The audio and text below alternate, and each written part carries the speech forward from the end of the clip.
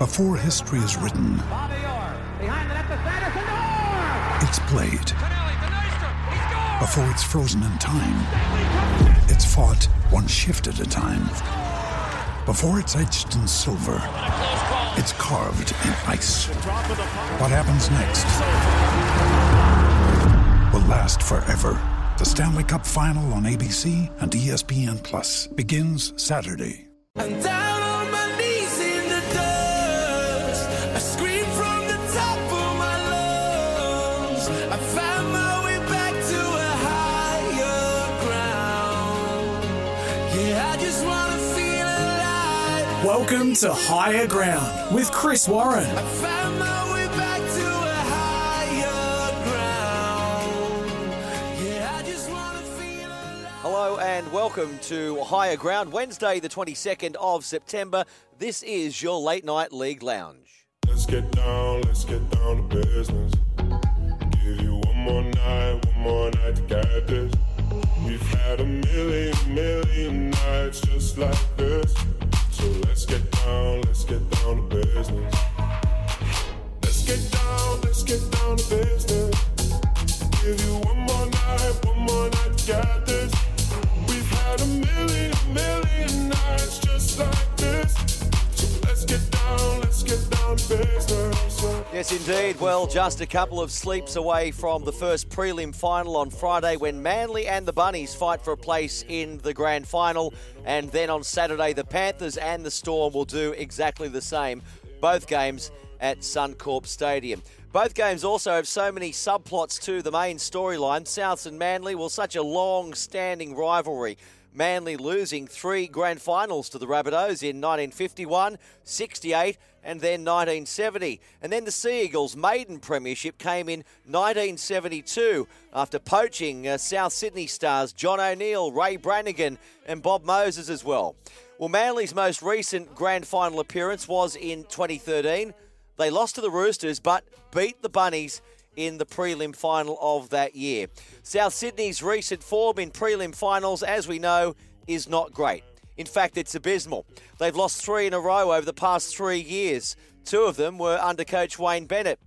In his final season at Redfern, he'd like nothing more, I'm sure, than departing with an 8th premiership to his name. And what a send-off that would be, wouldn't it, for him and South Sydney's super number 7, Adam Reynolds, before he joins the Broncos. But as I say, they've got to get to the grand final first. Melbourne v Penrith, well, needs little introduction.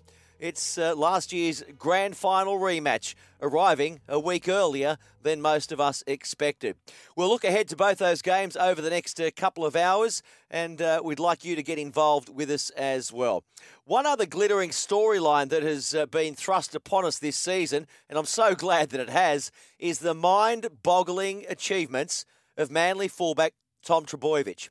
And with Dally M Awards up for grabs, it's a timely discussion, isn't it? Is Turbo the best player in the game? And if that is the case, well, he's surely the best fullback in the game. Or is he? Plenty will argue that James Tedesco is still at the top of the tree. It got me thinking, who is the best ever fullback to play the greatest game of all? Look, in my time, I've seen the likes of Gary Jack, Tim Brasher, Darren Lockyer, Billy Slater, Matty Bowen, Anthony Minicello, Greg Inglis, Roger Tuivasa-Sheck.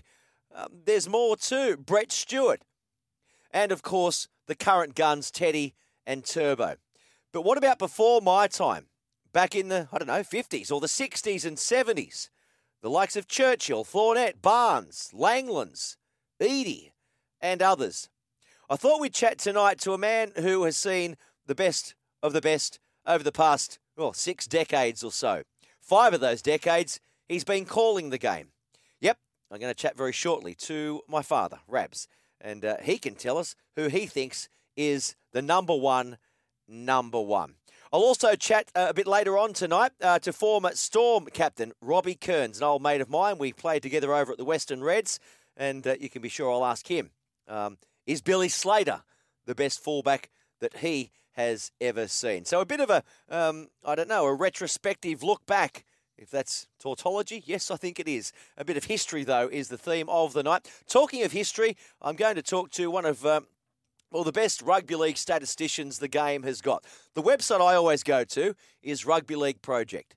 No matter who I'm looking for, what era I'm looking for, you can bet your bottom dollar the stats you find at Rugby League Project, they are 100% correct. Andrew Ferguson, he's the brains behind Rugby League Project. He's going to join us on the line as well. So lots for us to get through. We've only got a couple of hours to squeeze it all in. As I said, I'd love you to be involved with the program. So get those texts, get them coming through now. 0457 736 736. 0457 736 736. Send those texts through now. The question tonight, who is the best ever rugby league fullback? Send them through. If you want to jump on the phone, you can. The number there, the open line, is 1300 01 1170. Clark Churchill, the captain of the Australian Rugby League team. Well, Eddie, we've brought a very good side over here with us. We're taking a good side of France. They're very solid, not one weakness in it. And I think we have a great chance of winning that World Cup series. And I, as captain of Australia, would be one of the proudest chaps to take that cup back home. Clive Churchill led Australia's fight back, but the fiery Frenchmen, rated outsiders at the start of this, their first Australian tour, turned on an electrifying display. Ward, the little short one. Oh, good try by Langland. Thompson. Horton, now Eadie for the line, and Eadie's in the score. Full marks to Graham Eadie, lurked in that back line, was hanging in there to make an extra man. On blind side comes Roach, on to Pearce, back to Roach, across to Sterling, now to Folks, a dummy, linking up with Jack comes in, Jack for the line, Jack's there! Here's our power score! Chance, great ball to Minicello, this will be the record for Minicello. Anthony Minicello scores the 105th try of his career with the Roosters. Here's Pearce losing the ball. Go, He's gone with Inglis now. Greg Inglis in a foot race. Morris is chasing. So is Dugan. Greg Inglis is running away from them though. There's carnage behind him. But Inglis scores his second try of the night. Darren Lockout, he kicks. Slater picked it up. Was he onside? Slater down the ground. He kicks again. He'll get there. He's over. Billy Slater. He has scored one of the great Origin tries.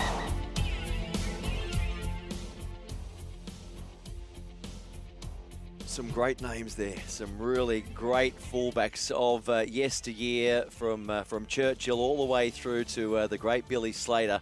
And we've left out the current fullbacks. We'll hear from about them, a bit of a compilation a little bit later on. But Gio, there have been some wonderful number ones over the year. Hello again, welcome to Higher Ground. Chris Warren with you for the next couple of hours, and the Mad Russian is in the house as well. Good evening to you, Alex. Wasn't that a trip down memory lane? Well done to you for putting that together. I love it. I love it. I love it. And we'll cover off all the big news stories of the day.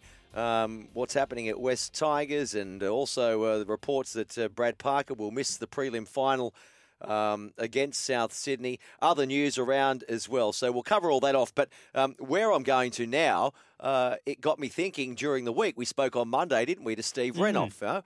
And I was saying he's got to be the best headgear, the best centre ever to wear headgear. I will be talking to Tony Martin from Melbourne Storm tomorrow night, who also wore headgear. Jared Croker, Canberra, wears headgear.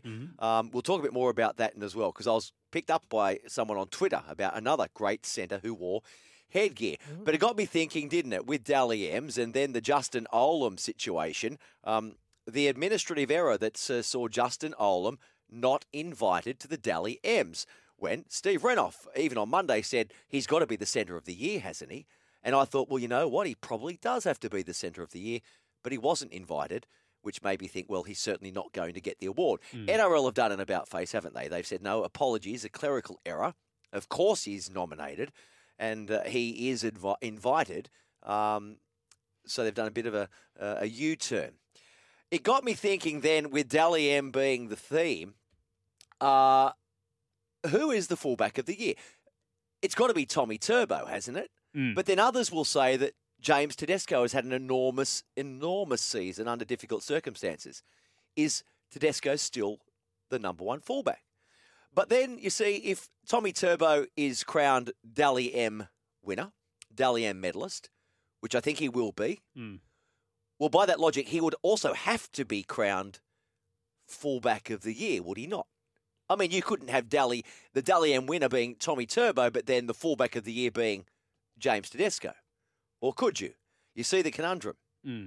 Which then got me thinking further. As you know, I'm a thinking man. I'm an ideas man. It got me thinking a little bit further. Who is the best fullback of all time? Now, we just heard of a number of great fullbacks there. Churchill, Eadie, Gary Jack, and others as well. We've left quite a few of them out from that. And I have only seen over the past 4 decades, right? So I thought, why don't we talk to a man that has seen the best of the best, okay? And he happens to have been around the game for a number of years, and I thought we would catch up with my father, Ray Warren.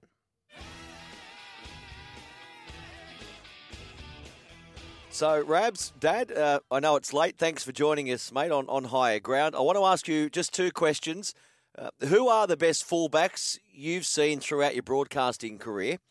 And who is the number one? I've seen some great fullbacks, and I wasn't around in the time of Churchill. I was a kid in the country, really, just leaving school. Keith Barnes, I didn't see Keith play live. In fact, he finished up as my first co-commentator on the Amco Cup. But, you know, I've seen people like Les Johns and Graham Langlands and God knows who I've missed by even just mentioning those people. But let me assure you, I've seen some of the best. But I tend to think the best are around now, and they include the Tedescos and the Trebojeviches. And I need to mention, of course, that Billy Slater is the one that I have said publicly I think he's the best I've seen. And the answer to that question is quite simple. He's the busiest man I've seen, I think, on the football field ever. He was the man that I think is responsible for changing fullback play more than anybody else. He's at dummy half, he's at first receiver, he's at second receiver, he's sweeping around the back. He's a general in defence at the back. His defence is fantastic. But now he's being challenged by Tedesco and Trebojevic in the main. And to be quite frank with you, Tedesco probably looks more like Slater than anybody I've seen. But then I've got to throw this one at you. I don't know whether Trebojevic is better than Tedesco or vice versa. So that's probably my answer. And I haven't mentioned Mitchell. I haven't mentioned Ponga. The number of fullbacks we have at our disposal at the moment is just quite incredible. I could ask you to name your top 4 or 5. That'd be fine, but have a look at the ones you've left behind. It's a tricky one, isn't it? Is it even fair to compare players from different eras? Oh, absolutely. I think it's totally unfair to even utter the words Churchill. I left Les Johns out of that. I probably left a heap of people out of that, like Matthew Ridge at Manly. He was fantastic before Graham Eadie. I would have left a lot of people out of that. But to compare Churchill and Barnes, Eric Sims, and Les Johns, it would be grossly unfair, I think, to compare them with the Slaters, the Trebojeviches, the Pongas. I think I love a person that rolls their sleeves up and wants to go to work, and they work hard. I mean, you might be only paying them to work 8 hours a day, and they're prepared to work 10. And that was Billy Slater. But you get the big fullbacks. There's a bloke I didn't mention. It's embarrassing that, I'm doing this off the cuff, but I didn't mention Greg Inglis. Mm-hmm. And Greg was more of a Graham Eadie type fullback, big and fast and I remember when Graham got elevated to fullback for Australia, he took the place of a bloke called Graham Langlands, and the Pommies hated the thought of playing against a bloke like Edie because Wombat didn't want to run round you. He wanted to run straight over the top of you. And from memory, I don't think the Poms liked that.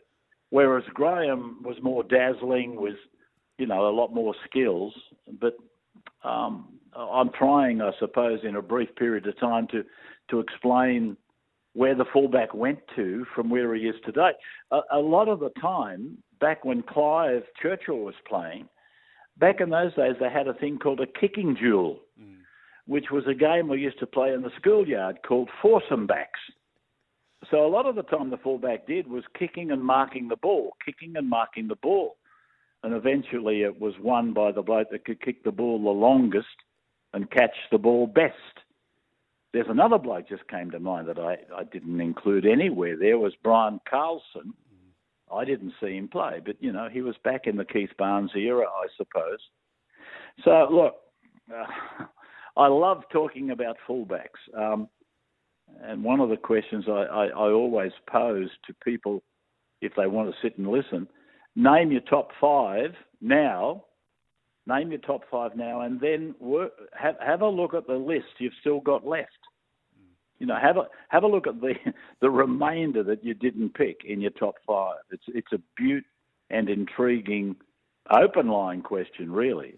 Well, thanks for staying up. I know it's probably well past your bedtime. Enjoy the next couple of weeks. My pleasure. Yeah, I might head off to the Crusher now. The Crusher. I don't think he needs to. You know what the Crusher is, right? Yeah, the bed, the Crusher. Yeah. Well, I don't think he'd be doing too much of that sort of stuff these days at his age, surely.